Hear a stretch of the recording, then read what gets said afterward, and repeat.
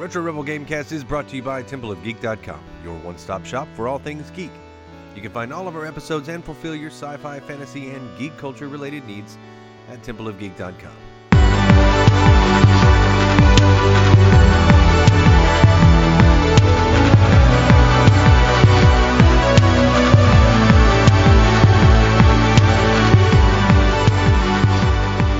Welcome to the Retro Rebel Gamecast, where we discuss gaming and related topics. Retro Rebel is released Fridays, and you can find this episode and much more by heading to TempleOfGeek.com, iTunes, or wherever you download your favorite podcasts. You can even find us on Facebook at Temple of Geek for exclusive content and to see what else we're up to.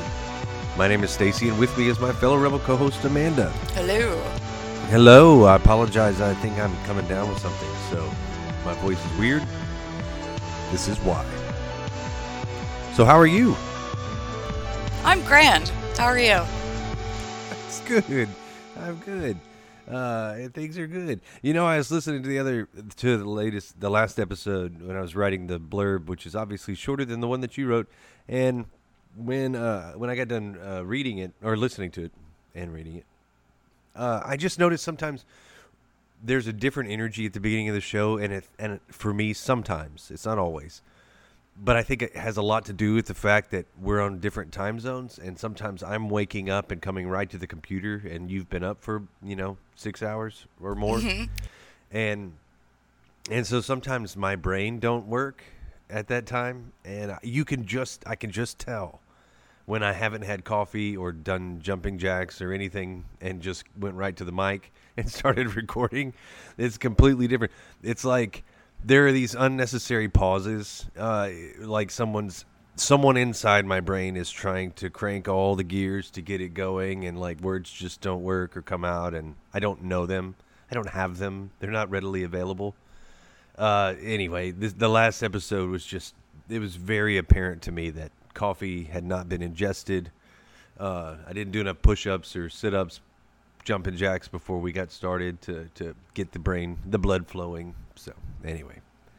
Are you feeling better today? Have you had some coffee? Well, I'm making a conscious effort to not do that. So if nothing else, yes, I did get up earlier today.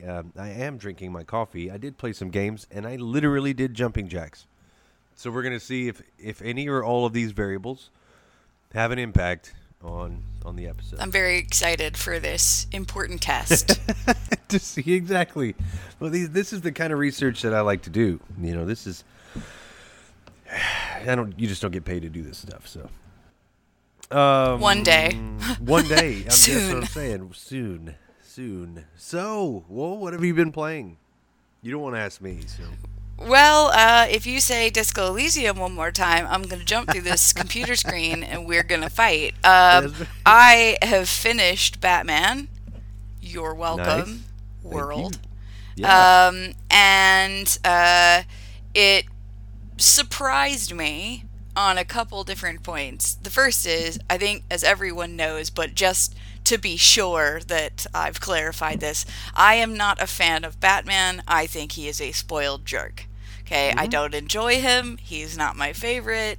He sucks. Batman's the worst. Yeah. So, okay, I think we got listen, it. Yeah. We're all entitled to our opinion, and that's mine. But I think it's important to praise the franchise when I think they did something right. And in this case, I think that the Telltale series, although not canon, which I sort of wish it was because that would kind of be fun, although not canon, I think it provides an interesting take on the origin story.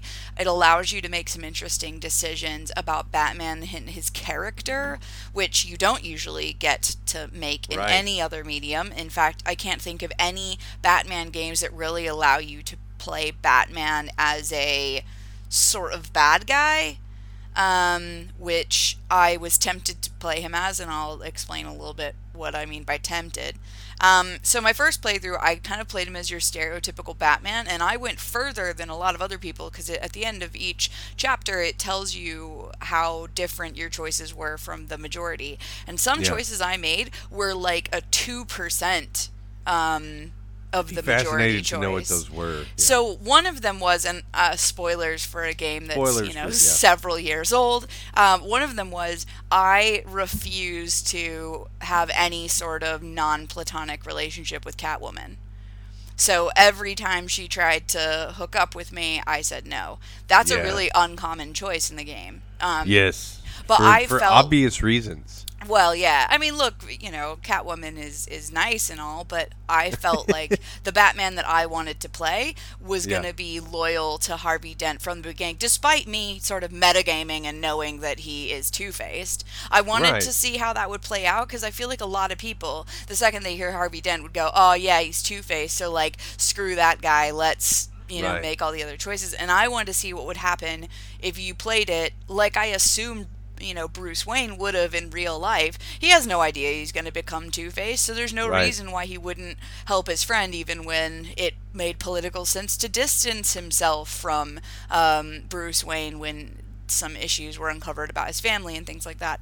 So I did play the game quite differently, according to the stats, than a lot of people did. And I thought that I would do a second playthrough and play Batman like a jerk. You know what I mean? Like, be rude every chance I got, say no to everyone the chance I got, punch or really hurt all the people that I fought and stuff. Because the first playthrough, I played him sort of like a Boy Scout, and, a little innocent little Boy Right. Scout.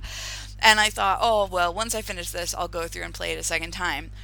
But when I tried to, that's where the not really liking Batman became a challenge. Because I started to play it again, and I was like, ugh, like I just don't care about seeing this story again. Like, Right. I want to make the other choices, but, like, playing the first 15 minutes, which is nearly identical, like, you basically have to play about an hour to get to a choice that actually makes a legitimate difference. Right. And so I started to do it, and I couldn't finish it. And that's Well, because I I'm don't not a Batman fan. Not because I didn't want to see what was going to happen and stuff. It was just, like, I don't like the whole general character enough to want to do it twice. Right. And because you've played many games where where there's repeated content and had no issues. So Mm-hmm. I can see that. I can see that. See, unfortunately, in that game, I did definitely tried to pursue a relationship, and so just major spoilers for this game. I'm not going to spoil like the big story parts, other than with Catwoman. No matter what you do, you can't have a relationship with her. Like, it doesn't matter. You try, you can do everything you want to. You can't have a relationship. At least I tried everything and went back and tried to make other choices, and none of those choices seemed to make a difference. In the end, she goes and does her own thing. Now, how you get to that point and kind of where you leave things is up to you and the decisions that you make. And so you can make it to where it seems like there's hope for the future if there's other iterations or other sequels, which there are. But, and in that, it carries over your decisions. So if you play the next one, it will carry over your decisions from the first one. And I think that also, as another spoiler, I think the decisions that I made, it's been a while since I played that I made, Harvey Dent never came to be. Like, he never became Harvey Dent. But I also played it. Really? Yeah. Well, I don't think he becomes Harvey Dent in this. Like, I don't think he becomes Two-Face in this first one, because I don't know if our choices were different, but I was loyal to him to the absolute end. And, obviously, spoilers, people, for an old game. Obviously, when he tries to come after you in your house, I sent him to prison and not Arkham Asylum, because I thought Arkham Asylum is where everyone ends up that turns into supervillains. So if I send him to actual prison, maybe he won't. Right. But they don't resolve that. Yeah, and I felt like there was a way to keep him from... He comes after you. I remember that. I just don't remember what happened after that. I don't think so, because I think no matter what happens, the existing mayor gets killed. no matter Right. what you do. So he's going to become de facto mayor whether or not you support him. It doesn't Right. matter. And it's him becoming mayor, that stress, that triggers his mental illness and causes the problem. So Ah. I don't think in the storyline that that's actually a choice you can make. I think that's going to happen no matter Well, what. in my pretend story, he never became. So, well, that Catwoman, and then did just since we're on this topic, how did you handle the Joker? The Joker, not Joker. Yeah, the Joker, not Joker, John Doe. I didn't agree to owe him a favor because I feel like I didn't even try to escape at any point because I was like, I'm Bruce Wayne, I'm bloody rich, like someone's gonna get me out of here eventually. So I just went around like talking to everybody. When the fight broke out, I stopped it. Like I didn't try to make a phone call. I just sat patiently and waited for Alfred to come get me. Like I just, you know what I mean? Because I was like, I'm rich. I'm not going to stay in here. There's no, like, this is not a problem that needs solving. So I refused to take his deal. And apparently that's a very uncommon choice as well. Right. Well, I think that especially if you play it, I think you may have played it in a way where, in the end, if you had to start over, you just start over. I think a lot of people, and myself included, play it like, I feel like I have to make a decision here. If I don't make a decision here, then the story's not going to progress. Whereas you were like, no, what he would really do are these things, and if he doesn't do it, well, this game probably sucks because it's not sticking to who he is as a character. And I think you'd be correct. I guess the way that I looked at it going into it, Bruce had been kind of betrayed, and like the world was against him at that point. I thought that there was a good chance that I was going to have to make a decision somehow on breaking out. I didn't expect anybody to come get me at that point. I don't even know if they knew where you were at that point, And so I don't know if I made a deal with him. I do know that with the Joker, the deal that you strike or don't strike with him, and then that relationship, it continues to evolve in the next game. And the next one's really good too. So if you, I don't know if it's as good as that one in terms of like the impact of the story and some of the things that happen. I actually, it probably is. It's got a lot more characters. It's got Bane and Harley Quinn in it. And Harley Quinn, that's probably next to Margot Robbie or the original version of it. In any game, this is the best version of Harley Quinn. That I think she's legitimately terrifying and dangerous. And so, like, even as she doesn't trust anybody, everyone kind of fears her, including Bane. Everyone kind of fears her. So, so you got the Joker. I think Killer Croc, the Joker, Bane, Mr. Freeze, and each one of these characters and the Joker, each one of these characters is in a. Well, I don't want to spoil it for you. They're all in it though, and so if you decide to play it, I really do think that I'd be very interested to see how your decisions from the first game transfer over to that one, because you made so many uncharacteristic or unpopular, for lack of a better way of explaining it, uncommon. There we go. I'd argue they are both. Decisions. Look, I mean, it might be a bit of metagaming, but I'm not making any deals with the Joker. I don't care. Like, no, I think that's fantastic. I mean, honestly, I think that's great, and I'd love to see how that plays out, because I'm sure they think of everything at Telltale or when they were making these games, but I don't know if they played it that way. And no, like that's pretty strict and straightforward. I played it pretty gray, unfortunately, but I play most of my games like that. I'm like, in this situation, I feel like this is the best decision in this situation, but without how I would play it, not how Batman would play it. And I think that's where the difference is for me. Yeah. Well, I do think that one thing about this series that makes it better than actual canon for me is that one of the reasons I've never liked Batman is because essentially he's just some rich prick. Like, his Right. parents are goody two-shoes, and, like, he's just spoiled, and, like, sorry they died, but, like, it's not like your life's been hard. I think the way they made changes to the backstory in this game made him a more likable character, Right. because he's making a choice to do things differently from his parents, or not, in Right. this case, that make him a more complex character. And I think the dead parents trope is sort of overplayed in comic books and generally, so I kind of like the fact that, sure, it's the dead parents trope, but they've put a spin on it that makes it Right. not quite so sad in retrospect. Like, he spent, what, 20, maybe 30 years? I can't tell quite how old he is in the game. Maybe 30 something. So he spent, 20 years being sad about his parents' death, only to, spoilers, find out that they were bad people.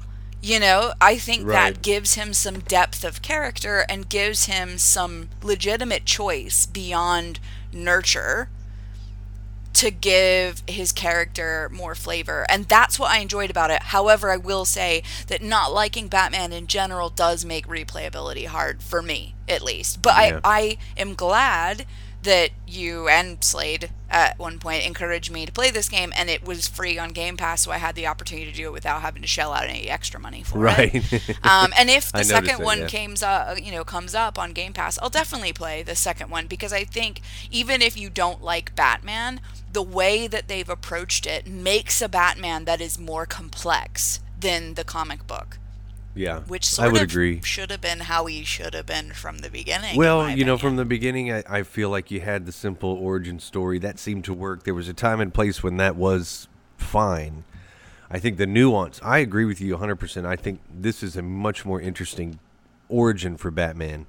And it makes his decisions in the end, especially after he's already made the decisions to be Batman, and then finds out all the twists that he could go in many different directions, and the directions that he chooses to go to be different and to change and or to whatever, I think are interesting. So yeah, I agree with you 100%. This is a good Telltale game. I know, and this is the last out. This was one of the issues with the last episode where I noticed that my brain stopped working. It was when we were talking about the Telltale games, Yeah. and I could not. I don't know why. I just couldn't grab the ideas about what makes these games good or bad, or what makes one better than the others. I talked about the Borderlands one. I talked about the Telltale Batmans. I said how Game of Thrones wasn't that good. Back to the Future is not all that good. It's another one of the Telltale games. I've played almost all of them, if not all of them. The Fables one, the one with the Wolf Among Us. Wolf Among Us is fantastic. It's a really interesting one. That's the one that got me hooked. I played it on Steam. It was the one that got me hooked on all of the other ones. So they, sometimes they knock it out of the park with these stories, and sometimes, not so much. Anyway, so you've been playing that. I will not say I've been playing Disco Elysium, even though I've spent more time playing that game than I have played any game in recent history, including Final Fantasy 15, which I finished. But I think I only ended up playing about 25 hours. I think I put 40 hours into Disco Elysium at this point. And I haven't even left a square block of the game. But that's it. Like I said, that's all I'll talk about it for right now. If I ever finish it, Thank you. it will come back. I am going It's to come fine back when to you it. finish it, but goodness gracious. You know what? I'm glad that you don't often finish games, because imagine if every single episode for like 3 months was just you talking about the same game. Well, this month it has been to a degree, but I really haven't been playing anything else other than World of Warcraft. So there's a lot of buzz. We're going to talk about some of that in the news as well. But with the 8.3 patch coming out a couple weeks ago, I had not finished like the intro quest, because there's an intro quest line that takes about 3 hours to finish. And I'm not sure what you would attribute it to, the current fan base, the really loud minority of fans that just says nothing is good enough, everything is bad, blah blah blah. Sometimes because of the negativity, it's hard to see the positive. I really enjoy Warcraft. I have not played Hearthstone in months, though, and I think I'm officially done with that part. I just can't get back into it. In fact, I downloaded Magic the Gathering card game, so I may actually start playing that one instead. It's a similar model. It's free to play, but it's one that I've enjoyed. It was the first card game I ever played. And so I'm interested to get back into that one. It's a little bit more complicated. If anybody's ever played it before, it's much more complicated than Hearthstone in terms of like the mechanics. And so anyway, yeah, I'm going to give it a try. But I've been playing WoW. I've gotten through almost all of the initial, the initial starting zone areas. They're not really starting zones. They're basically, you've got the patch. These are the two new areas that you're going to be kind of doing your dailies in for the most part. There's a quest line that you have to do if you want to further the story, and at the end of that quest line, you get a legendary cloak. Well, right now I'm headed to Blackwing Lair to get my cloak, so I'm right at the end of that. But I've had fun. I really enjoy what I'm still able to do in World of Warcraft. To me, it's still worth the subscription. Especially because of how much content I can go back and do that I haven't completed. And that stuff's kind of easy, so it's still fun. So I enjoy it, at least right now. Blizzard hasn't ruined everything yet. We'll just get to what they have in the news. Excellente. Well, I do have one piece of news for our segment, and it's related... News. It's related to the Xbox Series X.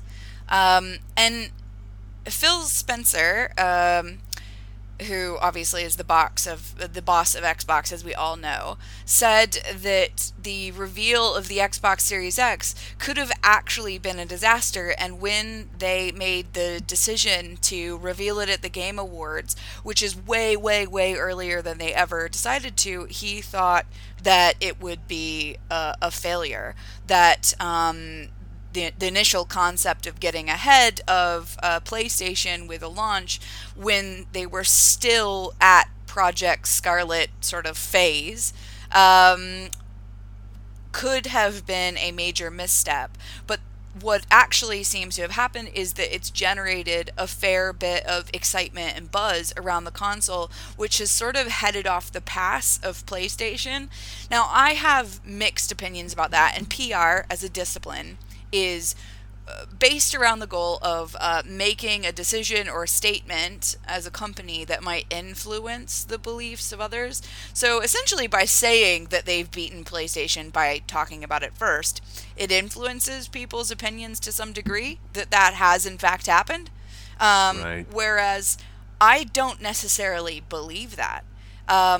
I am glad that they've announced a new console, but I do have some serious concerns because sometimes when you're first to market but you haven't released the product and all you are is first to market with an announcement, you are giving a very large window to your competitors to improve on what you're bringing to market and beat you again on the performance side of things. And PlayStation has a history of being the quote-unquote more powerful console, and giving them about almost a year head start on making improvements to whatever designs they already had in the pipeline could prove to be a fairly serious misstep in time. So I don't know if I agree with Phil Spector on this, that it was a great idea to announce the console early, because all they might have really done is just given their competitors a head start, even if it's only on the amount of ports that they have at the back. The Right. information about the Xbox One X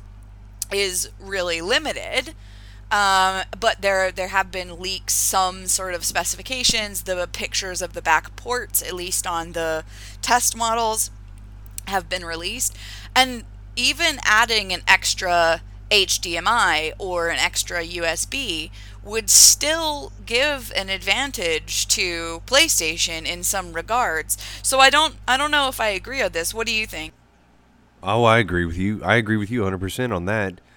And again, not being in the field of marketing, but just I'm one of the individuals that's, if I can afford it, will probably buy both. if I can't afford it at some point. But these are going to be more expensive than any consoles in history, and the advantage will go to the one that seems to be the most versatile. For me, I'm not loyal necessarily to either particular brand. I used to be big PlayStation. I've always been a big Nintendo person, but Nintendo's not really competing with them anymore. I already have a Switch, so it's really going to be a matter of which of these. It'll come down to games for me, probably. If there are any exclusives that I really want and they're out now, that may be the one I go with first.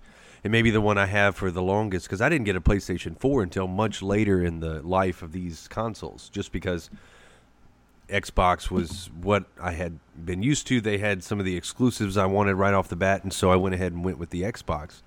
And then later got the PlayStation with some of the exclusives that came out later.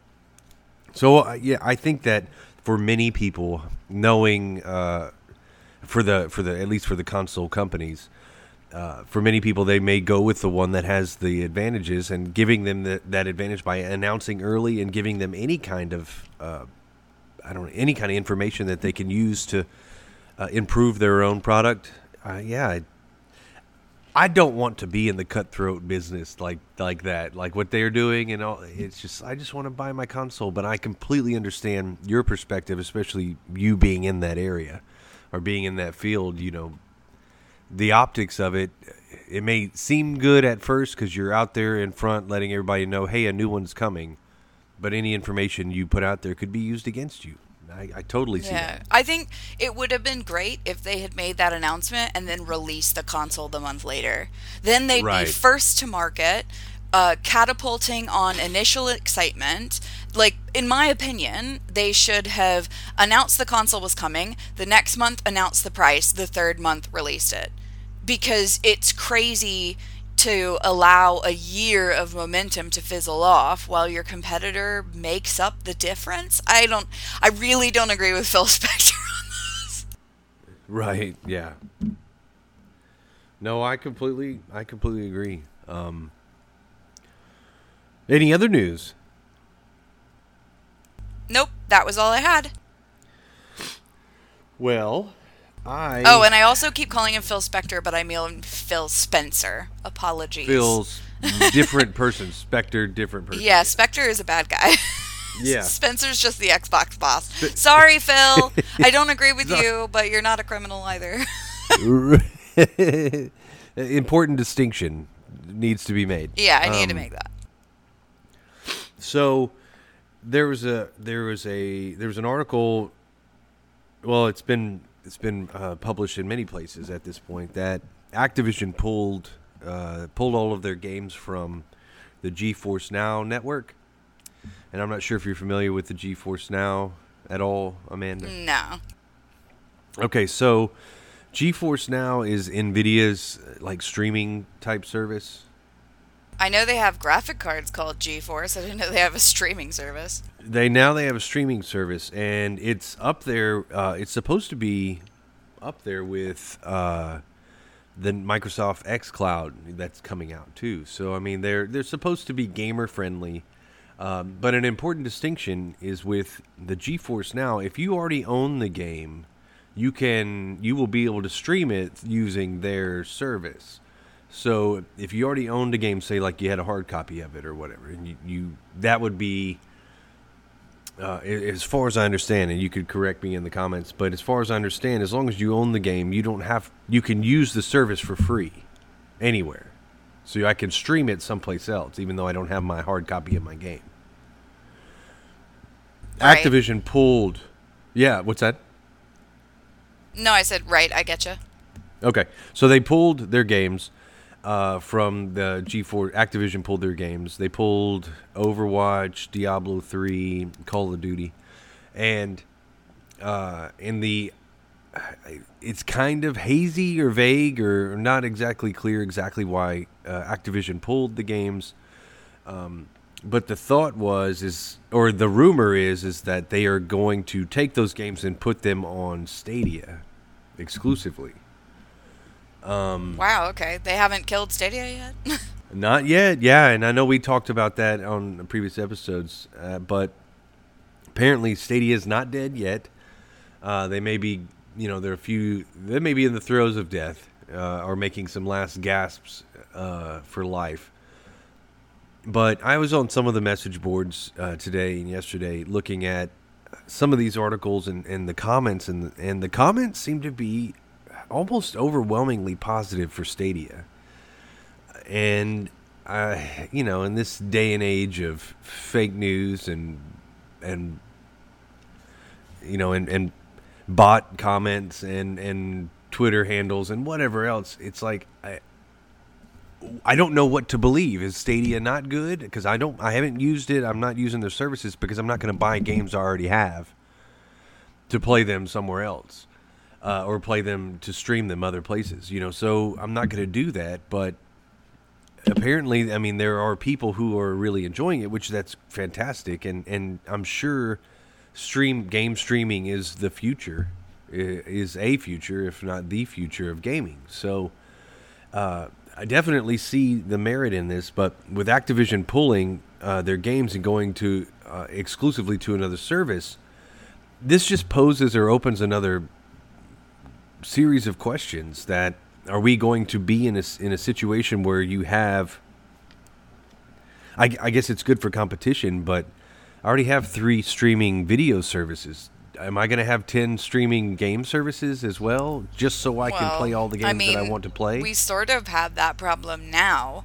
I mean, forget streaming, but you say The Last of Us is a great game, and I've never been able to play it because I don't have a PlayStation. Right. I think we need to get rid of exclusives because it's really unfair. Like, there aren't many PlayStation titles that I care about, but that is one game that I've always wanted to play because everyone raves about it, but I'd have to shell out over $500 to do so. Forget it. Right. No, it makes sense. But I guess if I don't have to buy my games through GeForce now, that just seems like a pretty sweet deal. If I've got to repurchase games to go through Stadia, and then I still only own a digital rights version of it, and when Stadia goes under, I don't own the rights and can't stream it anywhere else. It just doesn't seem like a good model or way to do business for the consumer at all. There's nothing good about that other than the convenience factor, and that's what you're paying for. But I'm paying full price for a non-tangible, intangible product. That has questionable, sometimes at best, functionality, depending on my internet connection. So none of these, I don't know. When you say it out loud, it's like, well, not just no, but hell no. I'm not going to do any of that. But I don't know. The more and more that you see how Activision does business, the more it makes me sad for Blizzard and Blizzard employees and what Blizzard was before all this. And I'm not an apologist for Blizzard, but I'm also not such a fanboy, because I am a fanboy, but I'm not such a fanboy. I can't see where things are different and where some of those differences are not good, not beneficial, not good for the people that work there, definitely not good for the consumer, not good for the product that they're putting out. And I had a little bit of a kind of a story, I guess, or not really a story, but maybe a series of events that has taken place since Blizzard began, and then where they are right now. That is interesting to me. So I just wanted to paint this little picture real quick of brief history of Blizzard, some things that I discovered this week. So I was watching The Completionist, and he completed Orcs vs. Humans, which is the first game in the RTS series with Blizzard. It's not Blizzard's first game, but it is their first venture into the RTS area or arena. And a couple pieces of information that he kind of uncovered that I was never aware of is that basically Blizzard, in coming up with this idea, they kind of borrowed from other elements. And this is nothing new in any other media for you to borrow or redo or revamp or reboot franchises. That's something that we think is new in Hollywood, but it's not. It's something that's been done for decades.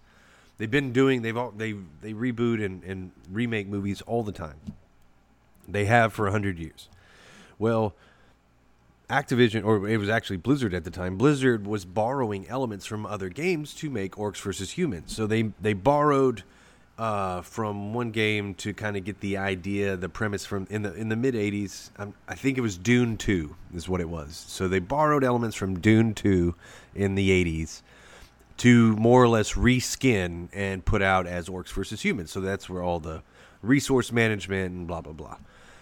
They borrowed from Mode of Wars, MODE of Wars, which came out in the late 80s, which was the first game ever to use modem-to-modem communication so you could play online. So they borrowed that, and that's where Battle.net got started, and that's where they started being able to, people could play their competitive multiplayer matches online. That was huge because they were really the first to do it on such a large scale. And this is a theme that Blizzard comes back to over and over and over again, is that they find things that people do well and then they do it better, right? They make it better. They make better versions of those things. Then lastly, Sid Meier's Civilization had randomized maps. They were the first to do randomized maps and like the Fog of War type stuff. So when you were to walk around and uncover parts of the map, well, you couldn't see where the other people were because there was a fog of war over. There was like a fog. So when you got close enough, you could open up that area. Well, what Blizzard did is they made it to where unless I have an actual army unit there or a building there, I can only see that there are things there. I can't see what's happening there. So in Civilization, I could watch it all the time, but in Warcraft, you couldn't. So essentially, to sum it up, Blizzard stole Mode of War's modem-to-modem information, Dune 2's basic gameplay, and reskinned it, and then Sid Meier's randomized maps from Civilization to create, and then they're going to go bitch and moan about Dota 2, a game that's not even the same type of game, that they're not even directly competing with them. In fact, they completely canceled Heroes of the Storm because they don't want a MOBA. Yet they changed the language so that I get why they did it to a certain extent, that they changed the language in their user agreement, their license agreement for Warcraft Reforged, that they own everything and anything that you do in the game. They own everything. You can't use anything that you make in game for anything else to make money, or you just don't own it. We own it. Anything you do, we own. This seems to be pretty standard, but does that make it right? Does that make it good? And that's, I guess, what my ultimate point is. Blizzard has made a career off of taking other people's ideas and making them better. And I love Blizzard. I loved that they did that. It's a kind of a free country that way. You have an idea and it's pretty good. Well, I'm going to take your idea and make it better. And then if you can't make it better than I made it, well, then I'm going to make the money. And that's what Blizzard did. They just made better games. They made games that were, and they were well polished, well thought out, better versions of what other people had already put out there. Well, I mean, a lot of publishers, they don't have original ideas. They just innovate on existing ones. I think you could argue that Epic Games in Fortnite is just innovation on PUBG. Well, and people have said that, So it's not uncommon, but I think the Blizzard of today is less about innovation for player satisfaction and more about innovating in so much it allows them further income streams. They're not just trying to make good features that people love or great games that people will enjoy. They are trying to, especially with their most recent release, just try to milk the fan base for as much as they can get. And I promise you that, and this is, you can say that type of innovation for profit will kill creativity. Innovation for profit will kill creativity because you're not inspired and there's no reason, there's no motivation to change. There's no motivation to push the envelope. And I think that will kill creativity, and I think ultimately that will stymie or inhibit their ability to be better and I hate that because Blizzard was one of my favorite companies for games, and I'm seeing them slowly be suffocated, by the corporate giant, and it's really sad. And to see some of the individuals like Ian Hazzikostas have to go out there and be the face of the corporation, and maybe he believes a lot of the things that he's saying, but he's very creative and he loves the game and of World of Warcraft, that is.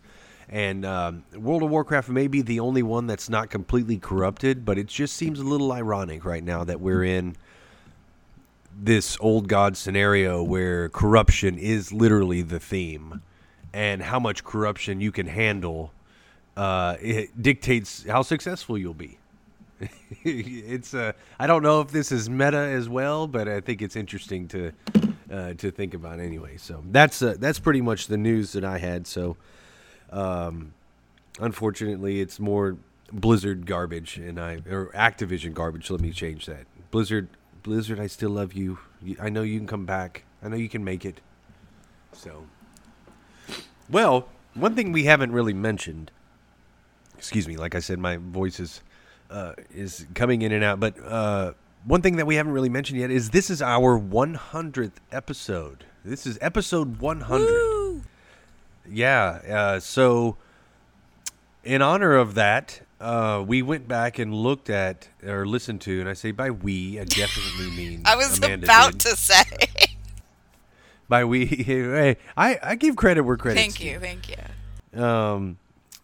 By we, Amanda went back and listened, and this is just, I think the most impressive part of that is Amanda's not even on that episode really. So she went back and listened to an episode she wasn't even a part of, our very, very first episode, to look at some of the things that we talked about, just to look back at kind of where we came from, and let's see, I guess, where we were and where we are today, and then I've got some questions for her about similar things, and then where we're going, so it's cool. Exciting. 100 episodes. 2016 is when we started this. It's very exciting. I'm I've loved doing this. I love to continue to do this, so hopefully those of you that are listening enjoy that as well and will stay with us. But this is episode 100. Let's recap some of the things that we talked about in our very first episode. Very cool. So just for people who are listening who have never listened to the first episode, at that time Stacy had two guest hosts, Daniel and Rooster, who were, and some of them still are, contributors, major contributors to templeofgeek.com, and they got together on October 31st, 2016 to discuss horror games. Now, we've recently done horror games as a topic with Frankengame, but when I went through, I wanted to identify some statements Stacy made to see if in the subsequent years his opinion have changed. So unlike our usual format, I think for this first part, I will ask Stacy some questions based on our very first episode to see if his opinion has changed from 2016 to now 2020. So are you ready? I'm ready. Okay, so first one. At the time, you had not beaten Alan Wake or Until Dawn. In the subsequent years, have you beaten either of those games? No, I have not. That should be no surprise. I still have not even seen the ending of Alan Wake, but I have seen the ending of Until Dawn. In fact, I watched the Scary Game Squad. I watched them play the entire game and play through different scenarios, and I watched the completionist actually complete the game, so he went through all the scenarios. So I know the ending of Until Dawn. I am completely okay with never playing that game again. Although I would love to watch someone else play it, because it is one of those games where there's some Resident Evil scenario or mechanics to it, where you're wandering around picking up items, trying to solve puzzles. But there are quick play elements or quick time events and some decisions that you have to make, dialogue decisions that do affect the future of the game or what happens, and so it's really fun. It's a really good game. It's much better than Man from Medan or Man of Medan, the second game in their series that just really didn't live up to the hype, didn't live up to the, I don't know if they can capture that same lightning in a bottle, but anyway, that I have not played or have not finished either one of them, but I at least have seen the end of Until Dawn. Okay, that's fair enough. So the second question is, so in October 31st, 2016, the last scary game that you purchased and played was Silent Hill 2. What is it now? Wow, so that's like 2001, maybe? Well, listen, we never play games when we're supposed to. So right, exactly. So what's the last horror game you Does played? Doom count? The remix version. Not like the remake. Yeah, does Doom count? Yeah, I think it counts. I mean, Okay. the other host will disagree, which we will come to later, because you mentioned Doom in 2016, obviously the original. But I think that gore-based horror environments do count, so I would count Doom. So that's fine. We can use Doom. Like there are horror elements for sure. So I played the Doom remake on Xbox One, and so yes, that is the last one that I've purchased. I wanted and I almost bought Resident Evil 7. I don't know what was coming over me though, so I definitely didn't do it, and I definitely won't do it. It is a fantastic game for all intents and purposes for what it is. Resident Evil, if you love horror, go play it, buy it. It's a good game. It's not for me because it's a horror game, but Doom I did enjoy. It was just enough. I guess you're just enough of a badass that I never really felt in danger, I guess. So I don't know. It wasn't as visceral. It's pretty fantastical, and so even though I do think it has horror elements, I could put it aside and actually play it. So Doom, yes, I did buy that, and I probably bought it shortly after that. Maybe 2017, 2018 is when I got it. Oh wow! So there's been a long amount of time. Oh yeah, before that I hadn't bought anything. Horror game. Yeah, nothing. No horror games. I don't know why you guys after picked that for your first episode, other than the fact it was Halloween. I think it was Halloween, and how much I don't like them, and how much Rooster does like those games. I will say I think I was on the second episode, but I distinctly remember being asked if I wanted to be on this episode, but I'm not a fan of horror either, so I thought I really had nothing to contribute. Right. Yeah, it would have been me and you, like, nah. And Daniel, like, how scary are Nintendo games? So. But I will say, subsequently, we've done several episodes about horror where I think we took a more philosophical and theoretical approach to horror that I think adds value beyond the games that we're not playing. Absolutely. Yeah, and other people can take that and maybe make better games, or make good games. That I won't play because we're already scared of them. So based on tropes and horror game content, in 2016 you talked about silly tropes that sort of start the scary video games, like how in Silent Hill you get a letter from your dead wife, and you said that you would never have gotten involved in the first place over getting a letter from your dead wife. Like, you would have noped your way out of that scenario. She's dead, what can you possibly do? You wouldn't have gotten involved. So what other silly horror beginnings have you encountered in the years since that you think are quite ridiculous? Well, first of all, I want to stand by my original answer that I would not go. I would nope my way out of a letter from my dead wife. 2 years dead, and you get a letter. Nope, you didn't just get that. That wasn't lost. She's telling me she's in Silent Hill. Nope. Well, with that said, though, I'm trying to think back. I obviously, I haven't played any games that are horror other than Doom Guy waking up and punching hell in the face, which to me I can wrap my head around a little bit better because it's fantastical. But I have watched a lot of scary games because, like I said, I get too into it. I get too focused and too into the game that I don't. Well, let me take that back. Last of Us probably is as much a horror game or survival horror game as there is out there. So I take that back. Doom and The Last of Us the two games that I'd say I've played horror-wise, and I will play Last of Us 2. I don't know how much horror or how many horror elements there will be in that game. I imagine clickers and that whole business will be in it again. So I played those two games, and I did play that, even though it took me forever to finish it. I did play it, loved it, and we've talked about it many times on the show. That said, most horror games have a ridiculous start point. Like you inherit an old house in the middle of the bayou in Louisiana, and it's 2 stories and no one's lived there. Is that The Last of of Us? Is that how it starts? No, The Last of Us starts where you're at home. I mean, this is not spoiler territory. You're at home on the news. Basically, the whole beginning scenario is you're at home. You're talking to your daughter. It's just you and your daughter. They don't really talk about what happened to mom. So it's you and your daughter. You wake up upstairs. The TV's on, and in the background on the TV, you're hearing newscasts about things that are happening in and around Austin, Texas.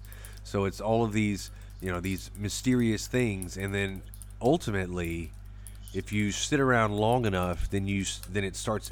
You see the world falling apart just on news. But it's like the middle of the night. You start wandering around the house. You go downstairs. You can check the messages and see where your daughter was or is or whatever. Then you walk into this room, which is kind of like an office or a study, and there's a sliding glass window, and nothing's there. And if you've played any games, you know the trope. Something's about to come slap up against that door really fast. And so I'm expecting it, and it happens, and it scares you.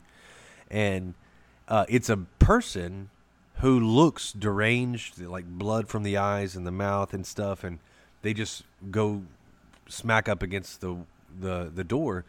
Then they start beating their head on the door, and you're talking to them, and you've got your gun drawn, and you're like, stay there, and then they break through, and then they start to come at you, and you kill them. Well, your daughter's right there, and she's like, what's happening? Where are we going? And so then that's when you get in the car and you go to escape, and that's when the story kind of starts. So to me, that's about as normal as life can be before, everything gets turned upside down.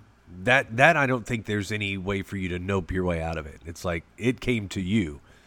For me to go to a house that looks, for all intents and purposes, haunted before I even start this game, I'm just going to put it on the market. Nope, I don't have to go in there.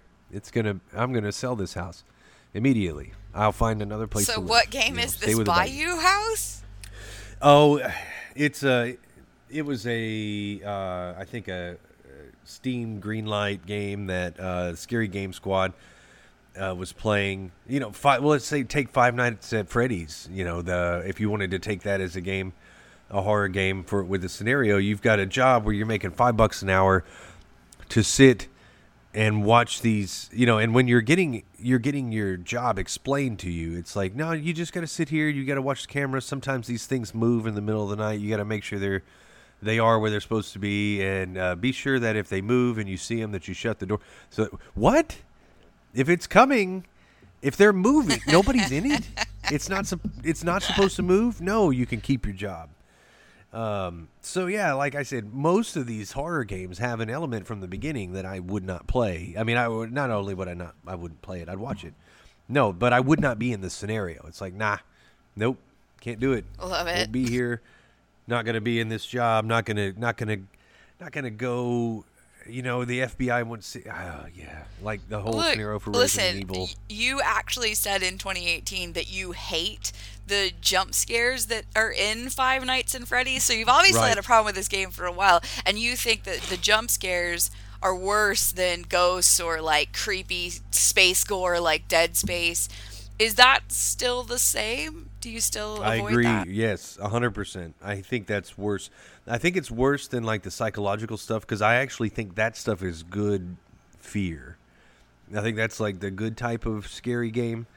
I think the jump scare stuff is cheap.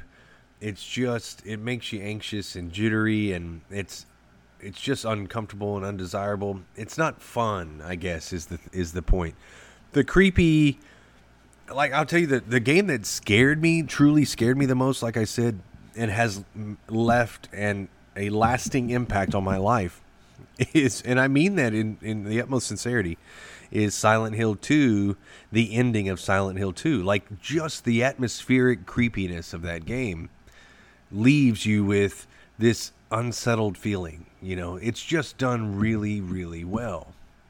There are ways to do jump scares that aren't just gratuitous and like they do in Five Nights at Freddy's. Look, I appreciate the guy that made those games, Scott Cawthon.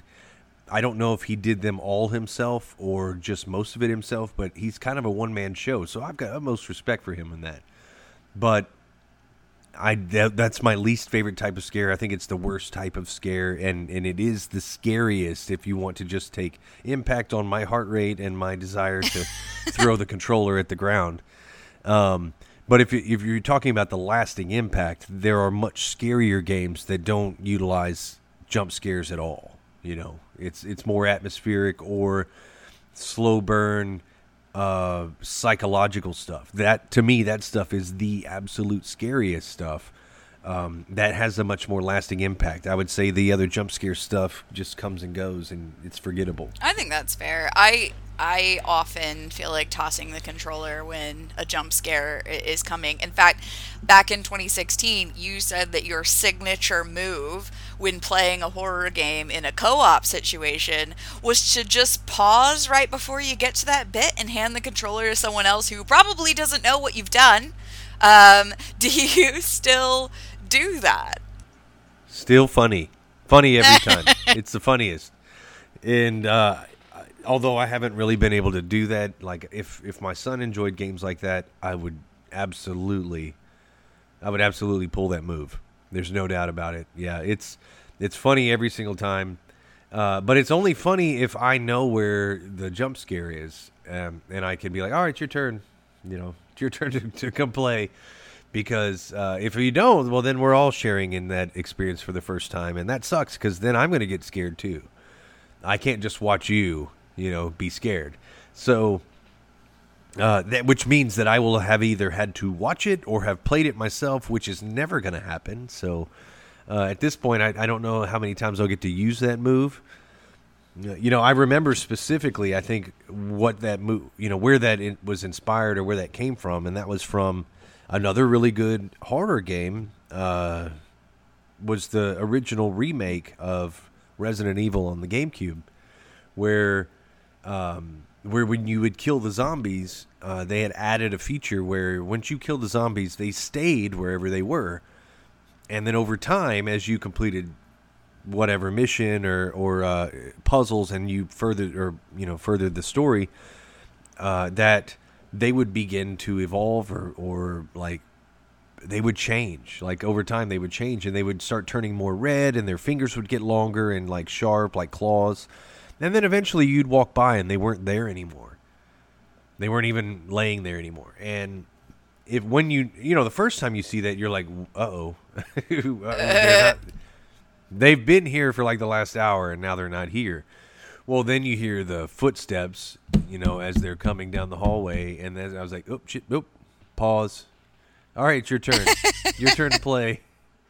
I think it's your turn. And then they pause it. And all of a sudden it's zombies in their face. It's funny every time. That's so funny. So back then you were talking about your first scary game being Doom, the original. Which the other host did not consider a horror game, like I said before. I do. I think that anything with extreme gore does count as horror. I mean, does the original still scare you? I mean, you've established that you've played the remake since then, so how do you feel? Is the remake scarier than the original? I think so, yeah, for sure. The remake is scarier. Doom 3 on the PC was much scarier than what these next two or the last two iterations look. I played Doom 3, and it is much scarier. It reminds me a little bit of like Alien Isolation, other than you don't have a gun in that game. But just the fact that the aliens or the demons were much more formidable. They would teleport right next to you, and you would hear them, and the way that I guess the sound in your earphones or in your earbuds or whatever, you could hear them kind of basically where they're positioned in the room. So if I'm looking forward and they're behind me, it sounded like they're behind me in that game. And that was pretty cool and scary. And so that game, I didn't ever buy that, but I did play it. Anyway, all that to say, Doom from the 90s is not scary to me anymore. But it was at the time. I think, because there wasn't anything else like it. And what you're seeing and the themes of it, and knowing that you're kind of in hell, even though the story was kind of loose, fast and loose, playing with all of these elements. There were parts of it that, again, like I said, that with the sound up and playing it in the early 90s, being younger, it was scary at the time, but it's not anymore. No, I could probably run through that and it not be, it's not intimidating or scary or daunting at all anymore. No. Okay. But I do want to play Doom Eternal. Like I think I will buy that one. So when it comes out. That sounds good. So at the time, you preferred playing horror games with other people instead of alone. Is that still the case, and you're just not able to do that as often? Yeah, I mean, I go back to the Last of Us again. I would much rather play these games with someone else. Those games are, to me, horror games and gaming in general, for the most part. That's not true. There are many games that are just fine, if not even better, to experience alone. It's like reading a book. It's hard to read a book with somebody else. So, especially the role-playing experiences are just fine and maybe even more ideal to experience alone. However, if you watch Game of the Week or Show of the Week or Show of the Weekend with Outside Xbox or Outside Extra, they do a lot of gameplay videos. And a lot of people do these, videos on Twitch or YouTube where you get to watch them play live. And sometimes that is fun to watch other people or to play with somebody else in the room. You've got immediate feedback. You can kind of use them to help you, you can kind of bounce ideas back and forth on solving puzzles or whatever it may be. So I think that there's a lot to be said for those scenarios. Horror games, just to me, are one of those games that are much more enjoyable to experience in a group or with somebody else there. It's just, you're not alone in sharing the fear or the horror. I think the two examples that Rooster and I used, or the one major one, was with BioShock, which, if you may or may not count that as a horror game, but it definitely has horror elements to it, and where he and I were sitting on the edge of my bed playing that game, and it was fun because we were playing co-op to a degree where I would play it and he would play it, and there was a part in the very first BioShock, which, by the way, is being released on, I guess it's PlayStation, so you won't get to play it. But on PlayStation is releasing BioShock Collection for PlayStation Plus games this month. But we were sitting there in the very first game, and there's a part where there's a tram system, or like a subway, I think, and there was a splicer just laying there. And typically, if there's a body laying there, you go loot it. I mean, that's a trope. You just, to go loot the trash cans or whatever you can. You find a bag and it's kind of glowing. You go over and you just steal everything they have. And you go to loot this body and it just pops up. And it pops up and it goes to attack you, like right when you get to it. And it was something that was unexpected because they had subverted your expectations at that point. There had been so many bodies at that point you had looted that didn't do that. There was no way you would expect this one to do that. And after that point, every one of the bodies you expected to do that. So it really only worked the one time. But that one time it worked so well that the way that my bed was sitting, as soon as that body popped up, Rooster ran out of the room and I fell over the side of the bed and threw the controller up in the air. And so it killed us. but we both had left the building at that point because neither one of us was expecting anything to happen, and all of a sudden this body pops up, and you're like, "Oh shit!" Yeah, so That's great, honestly. yeah, it was funny. It was funny. Oh man. So But that made it fun, and it was so much more fun to have somebody else there. So yeah, and I think when you share experiences like you would at a movie, it kind of makes it a little bit more enjoyable because you can build your anticipation off of the other person's fear as well. absolutely, it's just I think it's like anything else. That shared experience is more powerful. I think it's a longer lasting. You've got someone else. We're social creatures, social beings, and so I think that having that, it adds a level of flavor, a level of enjoyment to it. So probably all games would probably benefit to some extent from that sharing. But they don't all. You don't have to do it, But horror games are kind of a special breed where I think it's just better to share it with somebody else. Okay, that's fair enough. Well, speaking of BioShock, at the time you said that BioShock's actually ruined old-timey music for you. Like, think of the 30s and 40s, which is sort of the soundtrack of that game. Is that still the case, or have you managed to get over absolutely. your fear? Nope. Every time I hear it, it's still I have like a Pavlovian fear response. When I hear it, it's like it. There are two, and you know what? I feel like a little bit of deja vu in this respect. I feel like I said this at the time, but I feel the exact same way. I have a Pavlovian like fear, anxious response when I hear it because of BioShock and because of the movie Clue. So if you've ever seen the movie Clue, it's a great movie.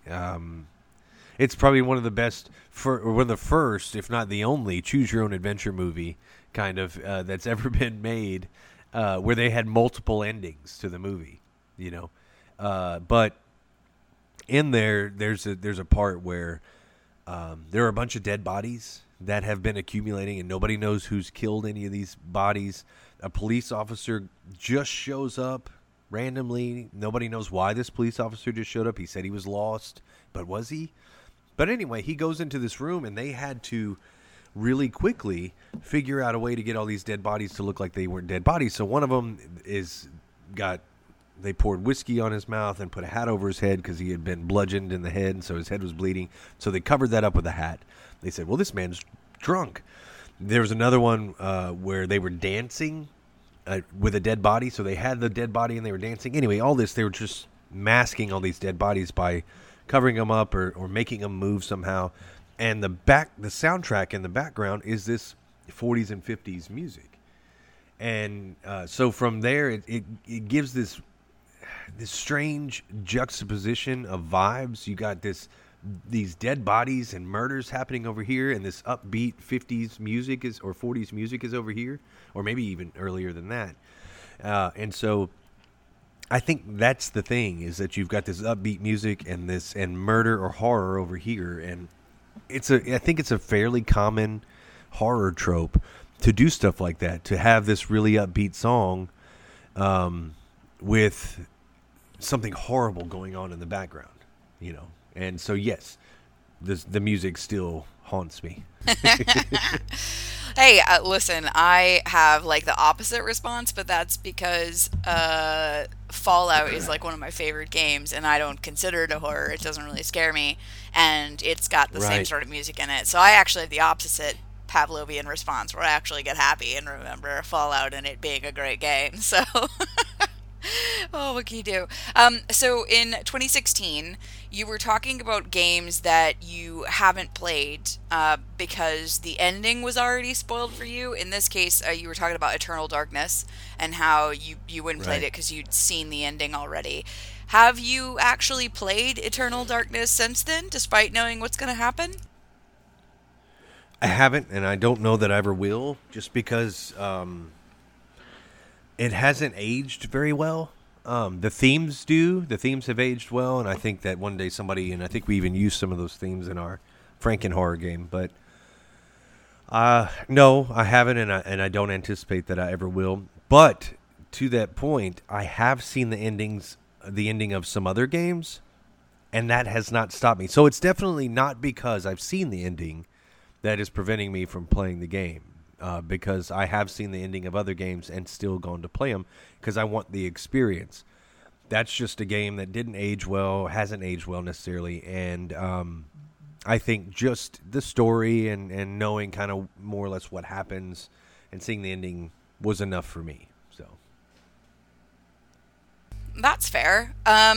And then the last question from our very first episode was about games that you were looking forward to play with, probably with a friend. At the time, that was The Evil Within and the quote-unquote new for 2016 game, Friday the 13th, the multiplayer game. Did you ever play either of those? No, I didn't. In fact, I never even rented or I don't even know that I considered after that episode purchasing The Evil Within after I'd seen some of the trailers and stuff, some more of the trailers and gameplay footage. I was like, nah, I'm that's not for me. I'm not going to play that, and I don't have anybody that's going to come play that with me. So that's a no. And then Friday the 13th, I have it. I have it, and I've considered getting online and just playing with other people, but I really wanted to play it with people that I know. Problem is I think I've got it on PlayStation, so I don't think it's cross-platform, cross-console. So you couldn't play it, and I don't know that I've got any other friends that even have that game. Maybe Daniel does. So I think it would be fun to play, and I still may do that anyway. So I at least have that game. The other one I do not, and have no intention of ever getting. No, that's totally fair. So, what have you learned about yourself and horror in the subsequent, I don't know, 3-ish years? Because a lot of these answers are pretty similar. Is there something new about horror that you have learned in the games and experiences that you've had since then? Because if I were to give my opinion, it seems like you're enjoying horror through others more these days than instead of yourself. Do you think that's accurate? Absolutely. I think what I've learned more, or the thing I've learned the most about myself really is I've put to words, maybe defined how I can enjoy horror, or what it is about horror that makes it to where I can't play it or it's undesirable to play. So I think I've just really more clearly defined horror to me and what it is to me and what kind of horror games I am open to playing, you know. So I think is important. I think I think this is true about a lot of games. Over the past 3 years, I've found there were games that I've purchased even within the last year that if I had really thought about it and listened to myself talk on these episodes, I would have never bought those games. I would have never bought Division 2. I would have never bought. I probably would have never bought. The Nier Automata. Even though it's a good game, it's just not the type of game that I typically play to the end. So I don't complete games like that. They're not necessarily my favorite types of games. I don't have time to play a lot of those games. So when I do choose a game that I want to play, I need to be sure that it fits the certain criteria that in my life at this point I can. And I don't know that I even knew what those things were until we kind of talked about it on the show. So I definitely know that there are horror type games that I will play, but I really enjoy and have found, I think that's kind of how the medium has evolved as well with Twitch and YouTube. I can live vicariously, I guess, in a way, and watch other people play games that I thought were really cool, but I don't want to play, you know, which I think actually, I don't think it hurts, at least not in my case. What I'm doing doesn't hurt the developer because I was not going to buy that game anyway. But maybe by clicking on somebody's video who is playing it might drive up the awareness of the game, and hopefully they get rewarded in some form or fashion. You know, somebody will buy that game because it seems to be popular. I'm not going to play it, so it would be a waste of money. I'd rather, fund their Patreon with a little bit of money than spend $60 on a game that I'm not gonna, ever play. That's just kind of a foolish way to spend my money. No, look, I But get yeah. that. And I think maybe you just shouldn't purchase horror games. Because the ones you have, it doesn't really seem like you get a lot of play out of them, sort of as it is. Right. Well, like I said, the ones that I choose to buy are the ones that I will either return to, or I have every intention of finishing them, and to rent them on my schedule wouldn't be as practical. It would be weeks and weeks of having to rent them. So because of that, I probably will buy The Last of Us 2. In fact, I'm sure I will buy The Last of Us 2. I'm pretty sure I'm going to buy Doom Eternal. I actually still have every intention of finishing Alan Wake. I know that seems completely unbelievable, but I still own it. It is a great game, and I have pretty much every intention of finishing it at some point. It's really not that scary, and so the last time I put it in and played it, I was like, this is not that bad. But that could be because I'm completely desensitized at this point. So, well, not completely, because there are games that I still won't play.